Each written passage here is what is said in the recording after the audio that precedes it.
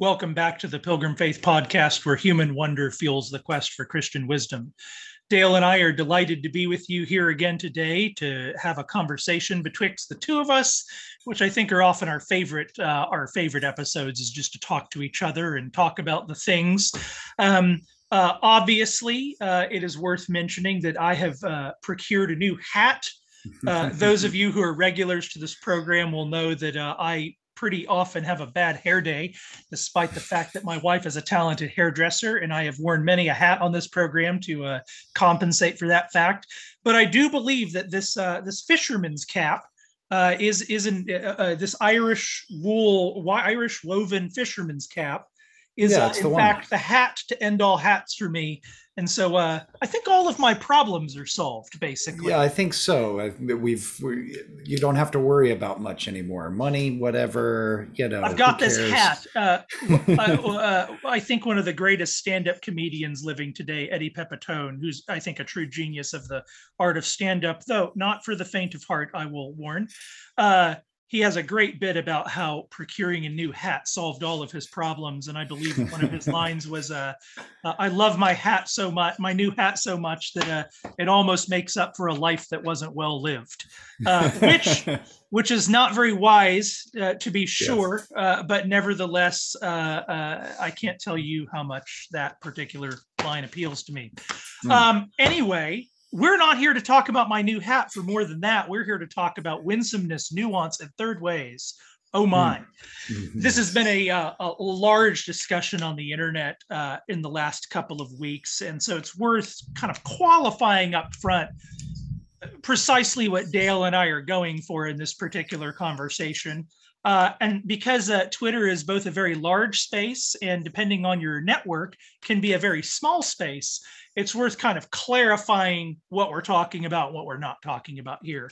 And so I'm just going to set up our conversation for the first few minutes. Typically, I don't like to kind of monologue too much at the beginning, but I'll probably talk for 3 or 4 minutes here just to sort of set up what we're trying to talk about, what we're not trying to talk about, so that our conversation, for those who want to hear us, is just more productive, and you have a sense of what we're really thinking here. So first things first, this is not about James Wood's article about Tim Keller. Right. James Wood's our good friend, our good brother. I have interacted with James on a number of occasions, and I have found him to be nothing but a good faith interlocutor, who is willing to converse with people in a way that's meaningful and substantive. And so I don't agree with everything that James has written in the last couple of weeks, but his particular critiques of the notion of wisdom and nuance and what he's doing with the third way, critique, even again, though I don't agree with all of it, he's not particularly what I have in mind here when we move on to talk about the danger of some of the language that's being thrown around with wisdom and nuance and third ways, which we'll get to in just a minute. A second call, so not James Wood. We're not trying to knock on James Wood. And part of this, of course, is that these critiques are older than James Wood. It's not like people haven't been critiquing the third wayism or wisdom or nuance or whatever, until James Wood's article about Tim Keller. This kind of rhetoric has been floating on Twitter in a wide variety of ways for a long time. So second qualification, we're not here to judge anybody that we are talking about. We're nobody's judge. We'll talk probably during this conversation about how much we ourselves must be incredibly hopeful that the merciful final judgment of God, when it gazes upon us with enormous compassion for all the erroneous things we've thought and the motivations with which we've spoken. I know that when I sit in front of the burning righteousness of God's own face, much of the words that I have spoken in this world, I'll look back on and be happy to watch them incinerate away from the eternal campfire, because they don't belong. And that will be true of all of us. It's a haunting truth, and that needs to inform the way that we're thinking about and relating to others, even when we talk about deep disagreements on these controversial subjects. We can punch each other in the face a bit, but we also need to have an open-hearted disposition and a deep, deep compassion for one another and the difficulty of living in the moral universe that we live in. So that's another thing we want to say. A third thing a qualification up front is really that there are legitimate critiques out there. Sometimes when people are criticizing third ways or criticizing sort of the way of nuance or criticizing a sort of constant focus on good faith and winsomeness and all these things, there are legitimate things that can be targeted when you're criticizing something like that. It is true being winsome or the pressure to never throw a hard punch, to state a position with precision, can be instrumentalized to kind of shore up one's position within sort of middle class or upper middle class status quo culture. It's true that they can that an over focus on those things and that a reduction of all discourse, in fact, to those things can bespeak cowardice. It can bespeak naivety about about some of the severe rhetorical tactics that need to be taken on occasion. It can be naive about the necessity of taking that approach at points during the times. And so none of this then is to say that there's nothing that goes by the name of third way, quote, quote, ism.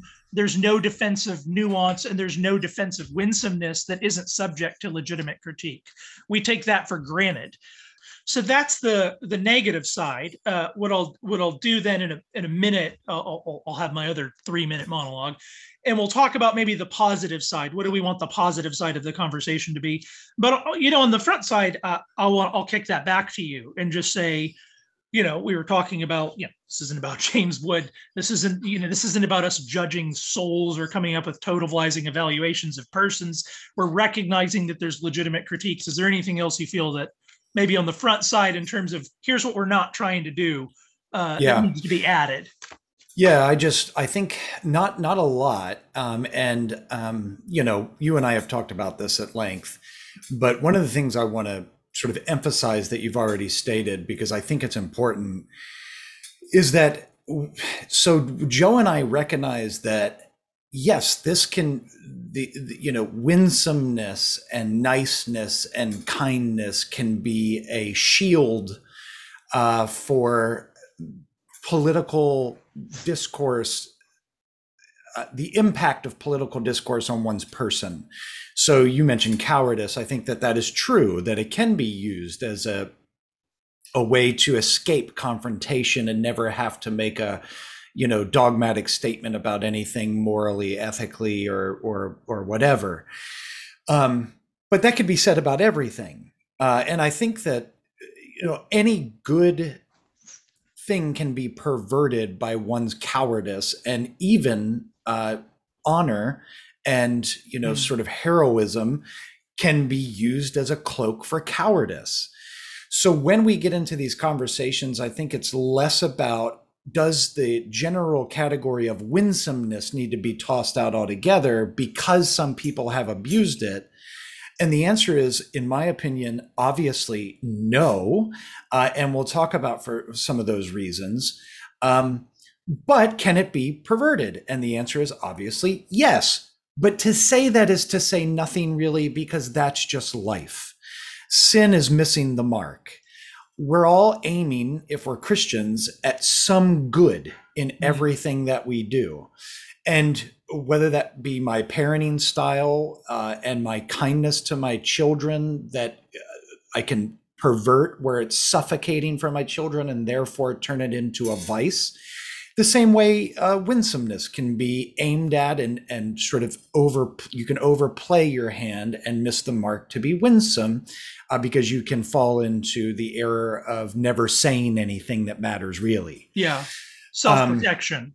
Self-protection, precisely. Yeah. And so what we're trying to talk about today is there's these scare quotes that are thrown around, virtues that are as old as Christianity. And for some reason, there are certain cross sections of Christendom that use these scare quotes to say you should never do that thing. And if you do that thing, you're soft, you're not able to fight the culture wars effectively.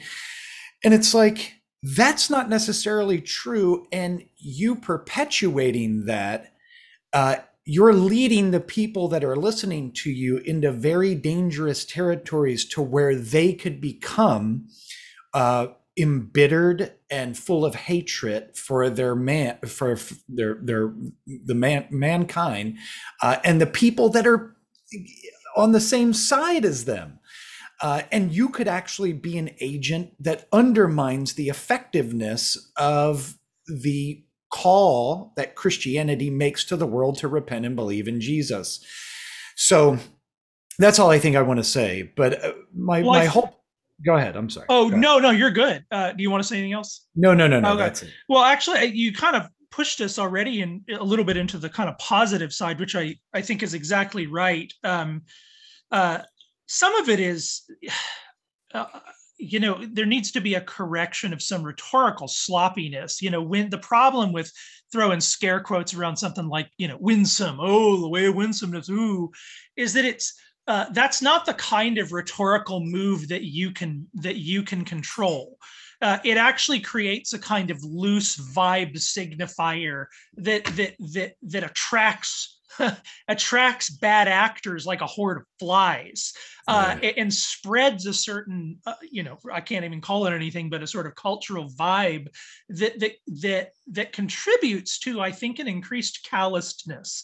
And I think the devil can hide in that. Lewis is very good at this. The way we speak, the flippancy with which we can just start naming virtues. Oh, good faith. Ooh, good faith actors. Ooh, when we start that is doing something to us at the level. Speech is, the logos is appropriated through speech. When we throw that literally into the air, into human ears with all of the affect with which we throw it, we're shaping a soul toward heaven or hell. Yep. And that's why the Bible speaks so much about the degree to which the perfect man is the one who can control the tongue, because of how powerful that small little instrument is. But some of what we need is just precision, right? So, you talk about third wayism, and immediately I think part of what gets muddled in the debate, one is that there's a million ways. There's not two ways. And then, oh, look, here's the smart nuance bros who are trying to come in and find the third way. There's as many options as there are people who exist on this endless spectrum of differences. There's this great quote in That Hideous Strength where Mark is talking to a couple faculty, and he disagrees with an elderly and wiser gentleman earlier in the book, and Mark kind of dismisses the older gentleman and says, well, I guess there's two perspectives on everything. And the old man says, two perspectives? There's a million perspectives on everything. Unless you know the truth, then there's only one. So that's worth saying. But even when we get into what can fail to be distinguished when we talk about third ways or third wayism is, for instance, the difference between something like political and cultural third wayism. So it might be the case, I don't feel like I have the competency to evaluate exactly how laws get passed, and maybe my impression overly comes from kind of media consumption or something. But the people I know who've worked in Washington, D.C., assure me that it's the old adage is true. You don't want to see how sausage gets made, and you don't want to see how laws get passed. There's a seedy world, perhaps, of realpolitik where when you're literally talking about a concrete piece of legislation getting passed or not, the mechanics of just winning and losing are real and they matter.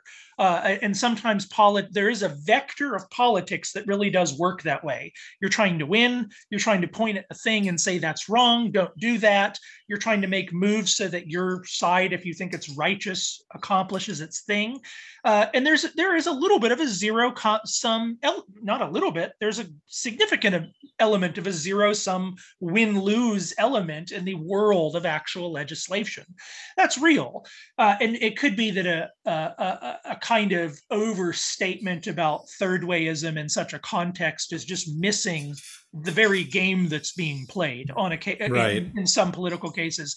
But in a cultural context, largely what we would want to talk about here, that kind of reality, those dimensions of reality that operate in a kind of binary fashion, you either win or lose a political battle, um, can be kind of excarnated into the pre-political world of Yes. culture, where it's not actually a zero-sum game, and you're just kind of floating in the world of human interpretation and persuasion, and the words you utter to each other are really, at the end of the day, when you're on Twitter and in these sorts of spaces, you're just a person throwing words into the void in order to sort of collect the kind of or throw some weight into the common consciousness. Yeah. And in that context, it seems to me there are virtues fitted precisely for that context. They might include throwing punches, but it doesn't seem to me that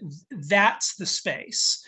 It doesn't. Well, let me just pause there. I want you to talk. I don't want to hog this. Minimally, what we can say is that's a different space than the zero sum space of legislation, and we should talk about what that reality, the reality of that difference, means for our rhetorical approach to that space, Yeah. and what influence looks like within it. Yeah, I'm glad you made the distinction, because what I see in the critique of, winsomeness or third wayism or whatever is a collapse of that. The pre-political and the political, as you just pointed out, and very smartly, the political is what it is. We must win by passing laws, and passing laws means you don't mince words and you just get it done. Although I would argue that most of the bills passed are literally just mincing words. Laws but are very third wayish. Yeah, right. Yes. But what you're talking about is the cultural third wayism and winsomeness in our rhetorical approach to the culture. And so, as Christians, we should take our cues, obviously, from our Lord Jesus, right? And it's interesting. You and I have done a few episodes with Alistair Roberts about the rhetoric of Jesus, like in his sermons, or the way that he's answering his critics, and what is Jesus doing there? And you have to get the whole historical context to fully appreciate the way that he's answering his critics. But I think that even if you don't go that far in your study, if you just take the Bible, the New Testament, at face value on the plain reading of what Jesus is doing, it's interesting that what he does to the scribes and the Pharisees and the Sadducees is constantly accuse them of not being able to hear and to see the obviousness of the law, since they are teachers of the law. And he calls curses from the Old Testament, and he says these curses are manifested right now in you. You have eyes but you don't see, you have ears but you don't hear, because your heart is hardened. And these were very basic questions of the law, who is my neighbor? Who should I love? And Jesus says, well, or what is the greatest commandment? And Jesus says, well, love God and love neighbor, because in this is the fulfillment of the law. And this should have been very obvious to the Israelites. They should have known that this is what fulfilled the law. It was a law of love. And so when you say something like, hey, love your neighbor, that means you can't lie about your neighbor. And so when you're in a conversation with your neighbor who you disagree with, and you willingly confuse their argument and present it as the worst form of what they're saying, you are bearing false witness against your neighbor. And if somebody calls you on that and you say, well, the ends justify the means in substance, because not many people would say that directly, especially conservatives. But if that's what you're doing in substance, then you're violating the law. And if somebody called you on it and you're like, well, blah, blah, blah, blah, blah, then you've missed the obviousness of the law. Yeah. And that's interesting to me that I'm noticing. I'll say one more thing. No, go ahead. Even with the idea of kindness, Paul says, let your reasonableness be known to all men. The idea that being kind and winsome has now turned into a soft, squishy, even jellyfish sort of notion is foreign to me, and it's foreign to the New Testament. We are to go out into our communities and let the fragrance of the gospel be so attractive to image bearers that they want to, like Paul's captors, see you again about this matter. There are some that will go away and they will not listen to you, but there are some that will want to hear you again on the subject that you're speaking about. And if you situate yourself as an actor in your community known for his abrasive and overly crass rhetoric, then you're taking the beauty of the gospel and you're covering it in the slime of your sin. And then you're telling everyone that it's because the world hated Jesus that they hate me and what I'm saying. It's like, no, the world is hating you because you're being a jerk for no reason. So let the gospel be offensive to who the gospel is going to be offensive to. It's going to be offensive to sinners, but never allow yourself to be the stumbling block to the gospel. Let it be offensive on its own terms. And that's really interesting what you talk about. It's like the basics get forgotten. And this is actually when we throw quotation marks around things like winsome, even though, I know that winsome is not technically a biblical word. It is kind of funny that it has the word win in it. It's a little ironic. But what's being critiqued in the name of winsome is very clearly and manifestly what is just all over the New Testament and named as virtues. Being all things to all people is conflated with cuckoldry in some circles. And I think part of what we need to say is, it's not an either or. Being winsome and kind and listening and compassionate and very cautious to judge is not inconsistent with throwing a very hard punch in somebody's face. Sure. You can do both of those things. You can throw a very, very hard punch in somebody's face and then offer a hand and say, but I don't want you to just lie down there. I want to see your reign restored. These are not either ors. And I think it becomes dangerous when we start talking about the path of winsomeness versus it's not even Christian. Even in war, literally what the Christian ethical tradition has done is brought the burning cauldron of God's heart down even into the space of war, so that the just war tradition is saying, here is when not to fight. Here is when not to punch. You actually have to justify it. And when you do it, you have to do it this way. And you need priests around to minister to hearts so that our civilization doesn't become black from what the kind of moral injury this sort of headspace can have to us. And this is all a long-winded way of getting to what you said is just right. You read Jesus in the New Testament, and it's so funny that it's almost like there's a perception, we're in the times where, that's the basics. That's the white belt stuff. But here we are, we're at third degree black belt stuff, and we have all the exceptions. And it's like, it's only the person who's mastered the basics who really has the vantage point to know what to do in the exceptional time. So, people often say things like, people are just submitting to the government. I just don't even know at what point would they cease submitting to Caesar? That kind of rhetoric is thrown around. Right. And when it hits me, I always want to say, well, at what point would you cease submitting to Caesar? Actually, the answer to that question is not supposed to be easy.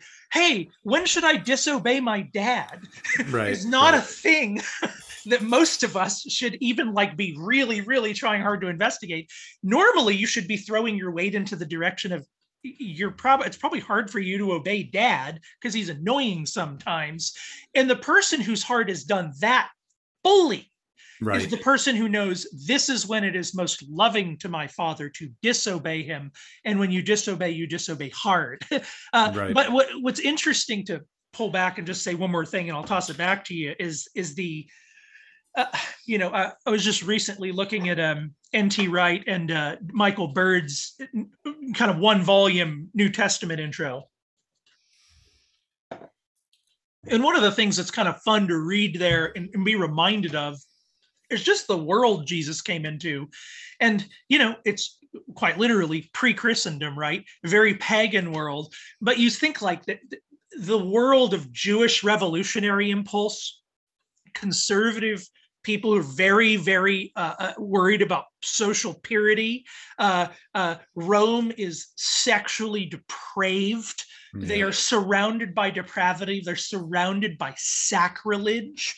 And the reaction of God's people, or the response of God's people within that context, was full of parties. There's the Herodians, who are kind of like, kind of in bed with the system. That would correspond to maybe the evangelical critique of the hashtag elites. But then you have the Sadducees, who are kind of lefty revolutionaries. None of this really corresponds that beautifully. Right. But really what it is there's a range of revolutionary impulse, and then the Essenes, of course, who were just kind of doing their thing in the woods, quote, quote. And Jesus comes along in a world of discourse that's as complex as Twitter. And he says singular sentences that speak to everybody at the same time. And he says something different. And it seems to me, when I read the New Testament and look at its context and then step outside of it and pull it into ours, all of those words of Christ that sound like the basics, but really we're in this other complicated time where we need to focus on this stuff, actually the words of Jesus take on a new relevance for us. It is precisely now that you need to go read 1 Corinthians 13 and shove it all the way down in until the burning heart of God is burning inside of you. And then you will be the person that anyone can safely trust to tell us when to disobey dad. Yes. Yeah, that is correct. I think it's interesting too, you're talking about 1 Corinthians. Paul, at the beginning of the letter, starts to talk about the flip-flop of wisdom and foolishness, right? Like the ways of God are foolish to man, and man sees his ways as wise. When we're talking about, fighting the culture war and what sort of disposition we take in that culture war and what sort of rhetoric we should use, some of the critique of the winsomeness and kindness camp, the guys that take that approach towards the culture war, is you're just naive, you're stupid, you don't get it, your enemies are never going to give you an inch, they're trying to kill you, they'll take everything from you and use everything against you, why are you being kind to them? It seems foolish to be kind to them.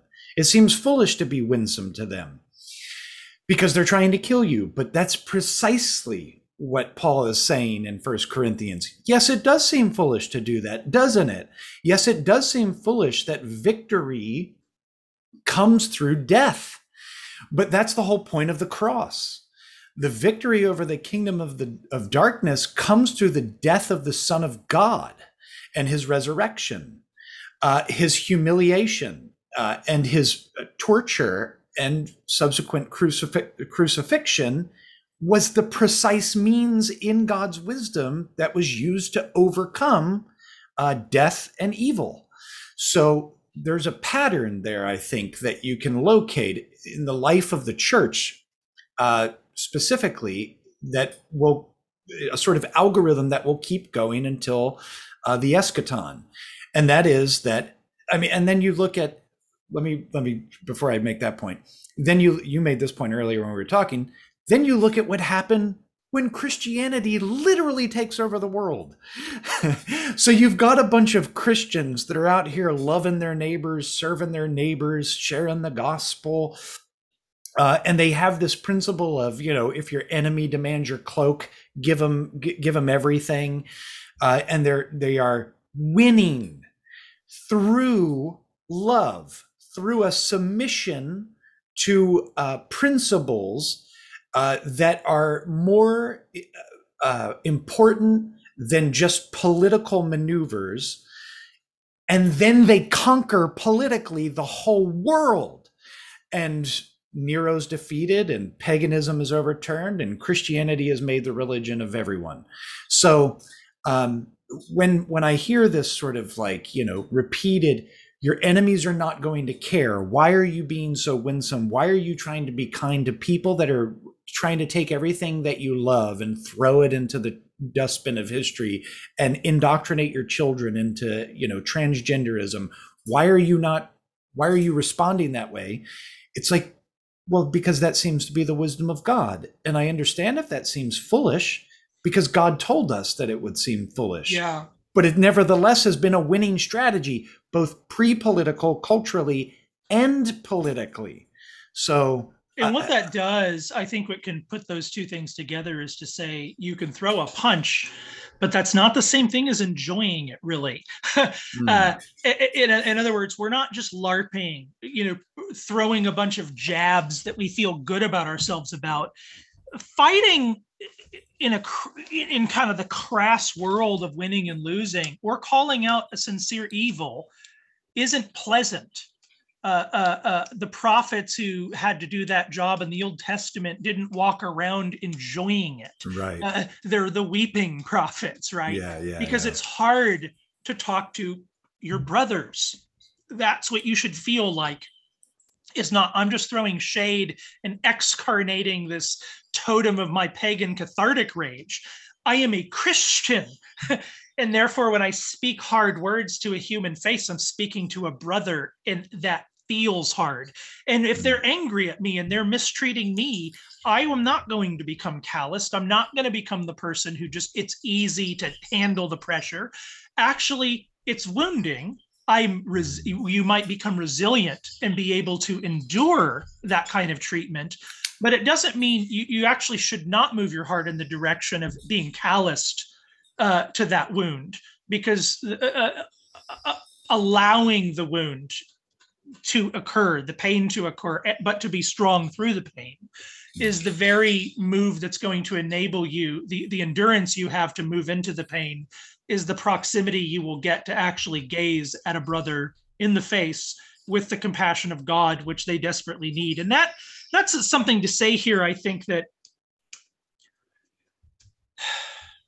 one of the things that's going on, especially in Twitter rhetoric, and you and I are entering our late 30s and early 40s here. We've been in our late teens and early 20s. We know what we were like. We know what it's like to be kind of getting your first taste of all of the discourse and seeing the rhetorical options and kind of developing your own voice and your own opinions, and finding your way into a kind of intellectual community, perhaps, or an imaginative community that will help shape you and give you guidance. And right now, I don't envy the young men who are having their first whiff of the world, no doubt, in a space like ours, where there's so much urgency and there's so much emphasis on being courageous and strong. And you do need to be courageous and strong and have fortitude these days. That's all correct.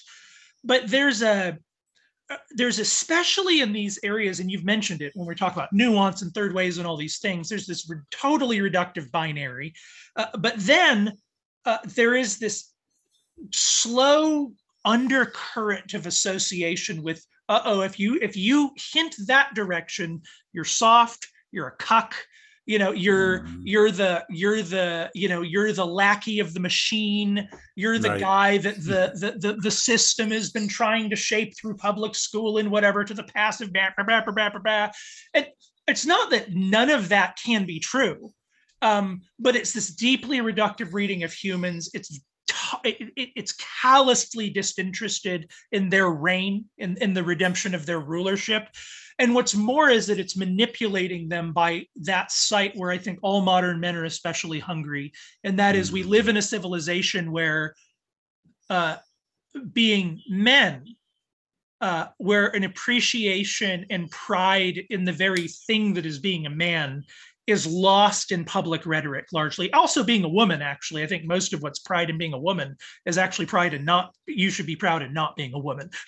Nobody's actually proud of what they are or supposed to be. And in that, the resentful, spiteful retort is going to find kind of juvenile ways of re-insisting on myself because you're firing from a seat of such hunger for affirmation in who you are. And I think one thing I just is so important for young men to realize is that no movement toward the good is trying to put a fish hook in your consciousness and pull you to the good, the true, and the beautiful by your fear of being a cuck. That is not the path of righteousness. If you are taking any position because you are afraid of being a cuck, that is the very essence of effeminacy. Yes. And you can shoot that in the face in the name of the Lord Jesus. And learn to be a man and think for yourself and actually don't mistrust your own judgment. Don't become callous to the smell of, but is that off? Is there something missing here? Follow those scents because you have your own rule. Men and women, really. Men and it's not a thing that I should sound surprised about. All men and women are kings and queens. Yes, and have their own agency. And I think there's something going on in the kind of rhetorical hive mind that very easily enchants you into a kind of slavery and cynicism that will eat you alive and engineer your rule into false starts instead of using the gifts that God has given you to serve your neighbor in his name. Yes. Beautifully said, brother. Bravo. Here. I want to go back to something you said a little bit earlier about, a human face. I think when we see the purple-haired woman with the "Shout Your Abortion" sign, our initial instinct is to look at that face and feel a certain level of disgust and anger at the face. Now, you can be angry that those things are being sort of advocated in the public square because those things are wicked, and we should say that. But this is where I think the Matrix is helpful, and I know it's a tired example and everyone uses it in a whole bunch of different weird ways, but it's very apropos for our conversation. That face is the face that Christ came to liberate. And if you are a citizen of the kingdom of God, it is your duty, your commission by the king to give that face the gospel that liberates them from the slavery of the sin that is besetting them. And if your first move towards that person is not one that recognizes that, then you're never going to genuinely and authentically be able to give them the beauty of the gospel. Because you're going to be so reactionary, you're going to be so triggered that you're going to approach them from a spirit of hostility. So it's the person, the whole person. You don't know what that person believes outside of whatever logos they've slapped on their exterior to communicate some political position to the world. But you know nothing beyond that about that person. And that person is a very complex being that's made in the image of God that could be the next thing that starts a revival in America. You don't know that. Yeah. But if all of your assumptions are merely informed, their story can be redeemed. Their story can be redeemed, precisely. And and some of the best stories come from these people that were once hostile towards the kingdom Who that do are you mean now by these people, Dale? yes Christian heroes. Exactly. Yes, That's yes. what you mean. And I was reminded in sort of thinking through this about Lewis has this quote. I don't remember what book it's in. I think it's in Mere Christianity, where he talks about how, you could read a headline about an atrocity, and you could almost hope that that horrible headline is absolutely true. And if you found out that maybe it wasn't absolutely true, it would be like devastating to you. A little disappointing. A little disappointing because you want it to be that bad. And you could habituate that to where all you see is blackness all over the place. There's no light anymore. And don't think you're not that guy. Right. And that the entire world of social media is slowly wooing you to be that guy. Like, you need to be in prayer on social media these days, not to become reduced to just a pile of cynicism. That is its tendency, apart from deep resistance. I think, when you talk again, yes, about the human face, and again, this is just one of those things where it seems like basic distinctions are lost. Very often, to the retort to what you just said is like, well, it is loving to speak the truth.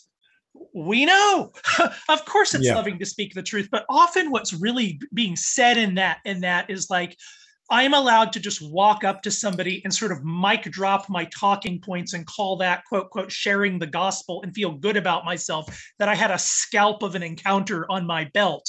And really what it is like, you're instrumentalizing a person to tell yourself that you've done a thing, and you see them not at all. Most of what you actually don't know anything about these people.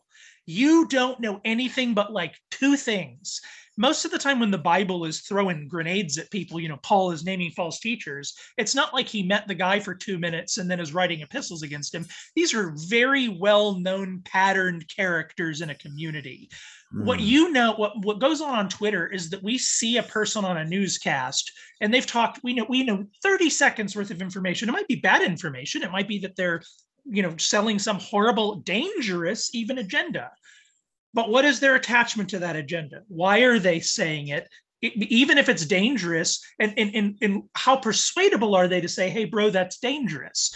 That's not a thing, and that's a thing you should be interested in nevertheless. And a good example of that. Go ahead. Well, one thing I just want to, because that's a good point. And this is what a lot of Christians get upset against non-Christians for doing to us. When you see the sign, the pickets against Christianity, it's like, here's what they believe, and it's a reduction of something they've encountered with Christianity. And we're like, well, that's not real Christianity. Ooh, the flat earth Christianity, that kind of thing. Right, exactly. Or when somebody is like, well, Calvinism just turned God into a, sort of monster that has arbitrary things, loves this guy, hates this guy. You are that guy. Yes. Hey, guys, you're that guy. So don't become that guy to your enemies. And you should treat them. Here's something very, very profound. You should treat them how you want to be treated. Dale is selling Marxism, and I've got my socialist cap on. Even right. What's going on up in here? Yes. One of the things that I think would really help us, and this is a delicate conversation. On the one hand, the Bible says our struggle is not against flesh and blood. Our struggle is against powers and principalities. Every human face is potentially they are our brother relative to Adam, and they are potentially our brother in Christ. And our goal is the restoration of the human reign through the King of Kings, Jesus Christ. Yep. That's our first posture. There are occasions where humans have a patterned movement toward the demonic that is so destructive to those around them that your relation to them has to be either rhetorically or, in some cases, Hitler or something, like literally forceful. No, you might even have to die to prevent the Yes. cancer that you could spread to the rest of the race. Not because I hate you qua you, but it's because it's actually out of the very love for the human race that is love for the nature that you possess. And what that means is, Lewis is so good about this. Ransom's relationship to somebody like Weston. Weston is given mercy by the angel of Mars, because Weston actually has a little bit of very distortedly good motivation. But by the time Weston is possessed by the devil, basically, when he's in Venus, then Ransom is righteous in his hatred. Lewis writes this beautiful passage where all of Ransom's hatred was tinged with sin. But then there's this moment where there's a possession by the devil at the end of a very long process where hatred actually becomes righteous. But it's a very, very precise circumstance. And most of the time, you're not in it. And a good example of that is, take something like abortion. Very often, the rhetoric that's spoken about people who believe in abortion is as though as demonic an interpretation of their attachment to that program as possible. There's almost like a fetish level delight in some cases in portraying the motivations behind it as just grotesque as humanly possible. But it neglects, I think, the fact that if you are less than 35 years old, if you're less than 50 years old in this country, and you're a woman, and you were not raised in a very Christian context or raised in a very nominally Christian context, then you have been told morning, noon, and night every day for your entire life that this thing is a hill you must die on, or you hate your own gender. That message has been shoved into the consciousness of females with such incredible, radical, psychological, and rhetorical abuse that there is vast collective moral injury in the very conscience of a nation. And that should make a lot of people in this context, even though it can become very demonic, there's a way, when people start saying, shout my abortion and this sort of thing, and you go that direction, you are becoming an ideologue. You're not willing to stare at what this really is. And you're trying to, in a way, you're denying what it really is by just sort of going based in the other direction and holding on to it merely by an act of will. But a large part of what is going on in our context is massive collective moral injury, which is a category that a lot of people study in war. In war, you take an 18 to 22-year-old, you put a gun in their hand, and you just say, go pull the trigger over here. And our country, you and I have friends. We didn't have to go to Iraq and Afghanistan, but you and I both have friends who were in Iraq and Afghanistan when they were in their late teens and early 20s and experienced things that they, the moral questionability of our nation's actions is a curse that you and I don't have to bear, but very indirectly. It's a curse those people have to bear very directly because they were right up in it. And there's an injury that happens. There's a moral injury. What people study in moral injury is the notion that you were kind of part of a collective mass action. And you have to kind of bear the sin of the nation in your own consciousness because you were the agent.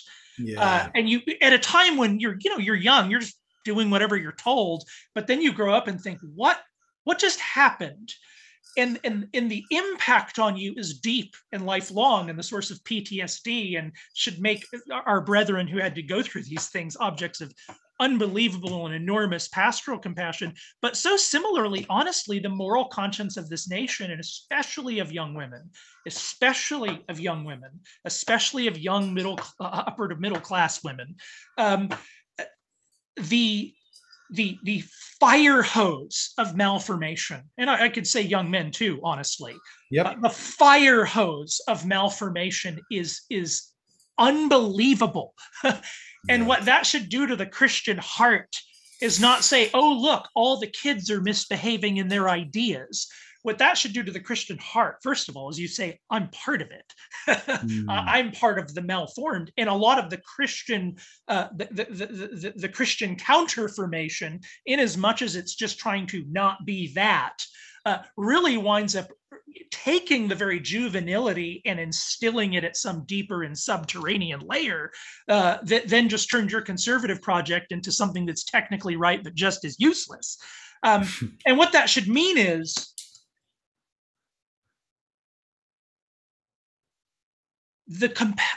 again, what we've started with, when you stand before the judgment seat, there's so many things you've said. There are so many ways in which you've instrumentalized people in conversations and instrumentalized them in your imagination, that when it's revealed before the burning infinite plenitude of God's love, would, if we could see it right now, if you could see what's going to be revealed about you right now, it would horrify you. yeah. And yet God looks at you with compassion and is about restoring your reign. And if you can fully and humbly receive that, it's not about you. Oh, well, yes, you're fallen, get over it.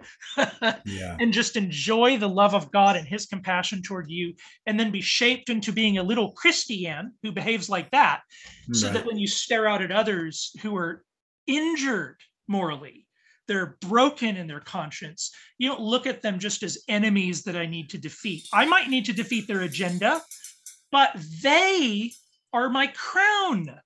Mm. that's Yeah. the goal, is them, the Yeah. victory of the reign of man.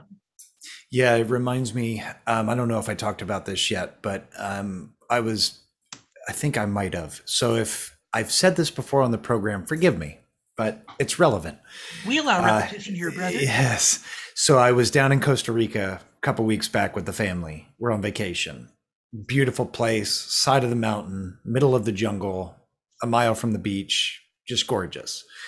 And, life for all of us is very stressful right now. So the point of the vacation was, hey, let's go down there and get some real rest and relaxation and unplug and sort of decompress and get our center of gravity back. And so that's the goal. So I'm down there, brew coffee when I wake up. I'm on the back porch drinking coffee. I was reading that Lewis book that you and I, with Baxter's latest book on the medieval C.S. Lewis. And I'm listening to the birds sing, and I'm listening to the insects play their instruments, and I'm listening to the howler monkeys scream like Balrog from the Lord of the Rings, straight out of, hell. It's crazy the way they sound, but they're little monkeys. They're not very big. And then I heard human voices drift up the mountain, and it was just a normal family. They lived about 50 yards down on the mountain, and I could just hear them in the morning. It was 6:30 in the morning. They're talking about their day, and at first it was an annoyance. It was like, oh, I want to listen to nature, and I came here to relax, and I don't want to hear human voices. That's like what I am running from. And this thought occurred to me, and I actually wrote it down in my journal. It's like, what a demented way to think, because that human voice is the very good of creation. Those monkeys and birds and insects are good, but that human voice talking about an ordinary day with his wife, eating breakfast on their porch, is the very good.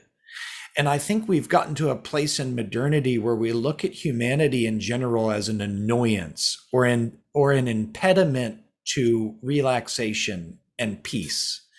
So now, instead of looking at humans as the crown jewel of God's creative genius, we look at them as a hindrance towards what we're trying to accomplish with our life. And then our vision of the human family becomes distorted.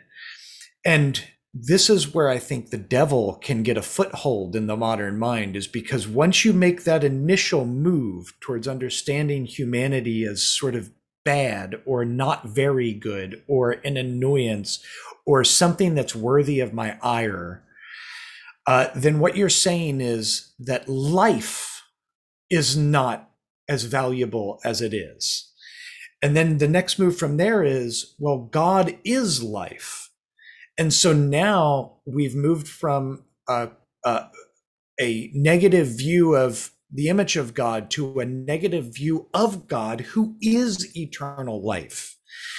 And that deformation that you're talking about, I think, can be exponentially increased once that logical move starts to pick up speed.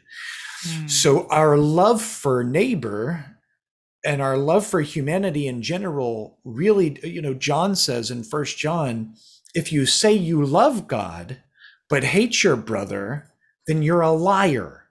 You actually don't love God. Loving God is the prerequisite towards loving your neighbor.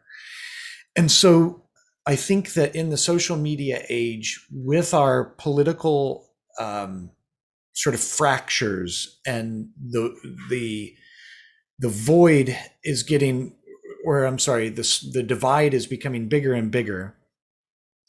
If what we see is our general disdain for humanity increasing, then that's bad, because that's what the devil wants. If you hate humanity in general, you will end up hating God, because God is the donor of life to that creature, which is the capstone of his genius in creation. So for whatever that's worth.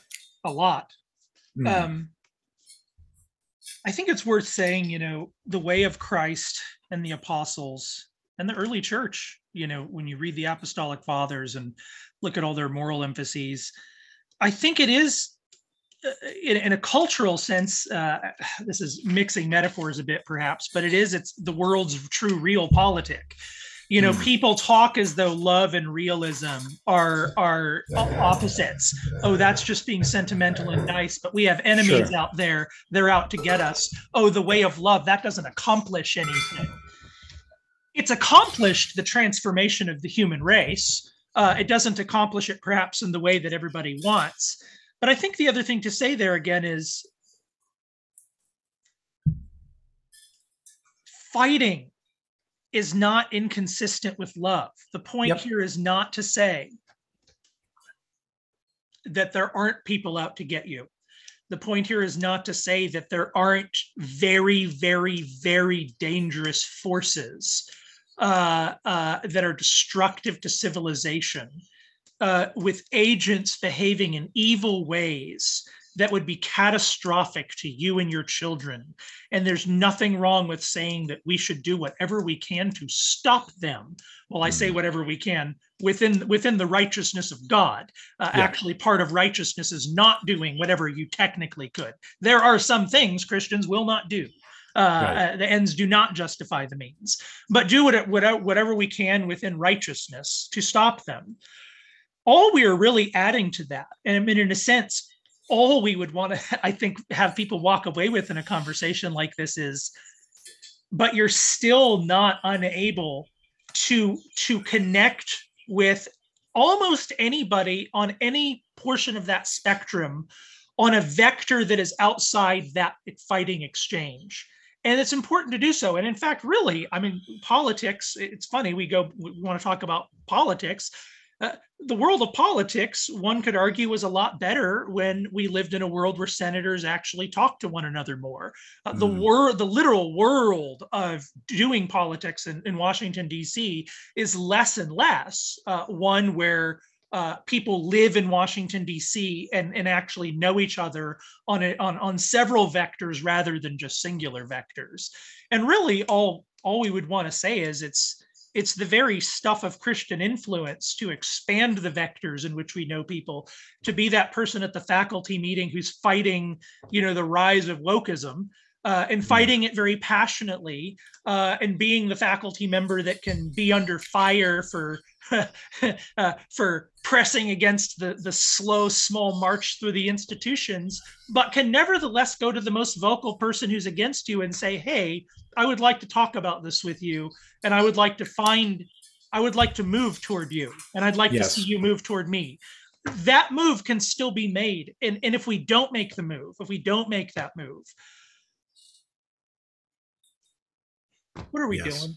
Just Yeah. what are we even doing? Yeah. I think so. This is the last thing I'll say, and I'll let you wrap it up. But No, I'm I, done. You wrap it up right here. okay. Yeah. Okay. So yes, that's all we're saying. If what you've heard us say today is don't fight the good fight and don't stand up for what is godly and just and righteous, then you've not listened. What we're saying is, in your approach to humanity at this point in history, do you hate in your heart? And are you critiquing third wayism and winsomeness and nuance and kindness because you have hatred in your heart? I don't know. But that's a question that we all have to ask ourselves. Yeah. Because it is a time that it is very tempting and easy to hate. And what is motivating you? Is it hatred? Or do you actually care about the redeeming of your human family members? However you answer that, then act accordingly. If you have hatred in your heart, repent to God. You get to do that. Thank God, and turn towards righteousness.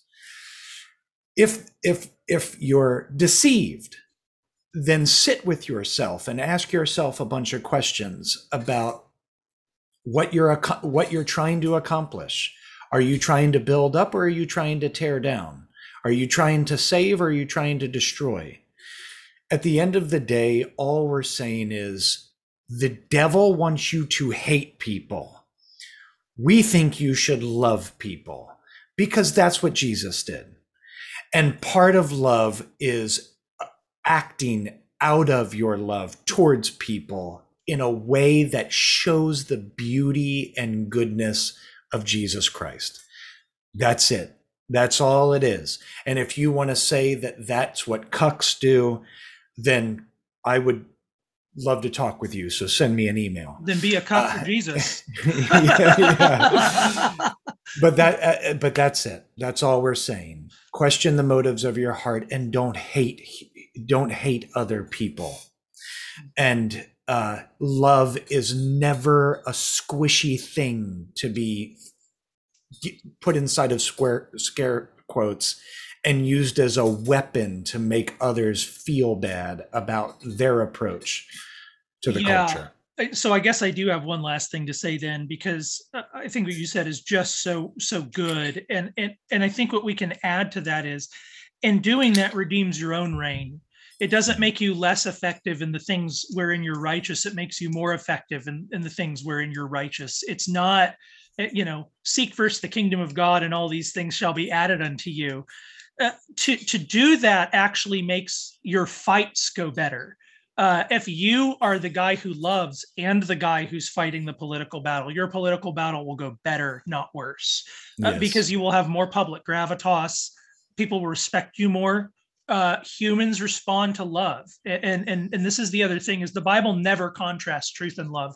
It always is putting those together and assumes that the fragrance of love dripping off your proclamation of truth is part of the whole communication of all Christians to their neighbors. It regularly, this is just all over the place. There's a regular assumption that matters in terms of the very content of the truth of what you're saying, because part of what you're communicating when you utter a sentence, frankly, to use the word again, is the vibe with which you are uttering it. The human interpretive apparatus will not remove that from the verbs and nouns that come out of your mouth. And that matters very, very, very deeply. And just to, again, to be clear, what Dale just said is true of the other direction as well. If I have had to examine my own heart about whether, I guess I tend by personality to be on the kind of winsome side of things. But that can be instrumentalized. And it's important for me to resist spiritual death and the devil, to ask myself and my heart whether that is rooted also in self-protection, whether that's rooted in all of those things. And so the devil exists in all the places. Yes, exactly. and we all do that. But it's precisely the redemption of your reign. It's the redemption of your own gifts. It's the redemption of your person, the work of God's redemption through his Holy Spirit in your life to press all the way down into the very basic textures of those words of Christ in the begin in those Beatitudes, in that First Corinthians 13, to fully swallow and let that ooze out your pores. Will not make you fight less. It might even make you fight more, but it'll make you fight well. And I don't speak as one having arrived. I speak as me. I'm not sure I'm a white belt, Right. but I think you can look at the possibilities and say, I don't even think we're all discouraged. I don't even think we know the fight. We're discouraged Yeah. before we know how to win. Yep. Amen. Well, this is a good conversation, Joe. Thank you very much. I think we'll probably end up talking about this again at some point in the future, but good conversation. So, Yes, brother. all right. All the things, Davenant, YouTube. You can check us on iTunes. You know where to find us if you've already found us. Share us with your friends if you think it's worth it. And we'd love to hear from you. So until next time, Joe, I love you, brother. Love you too, man. We'll see y'all. See you.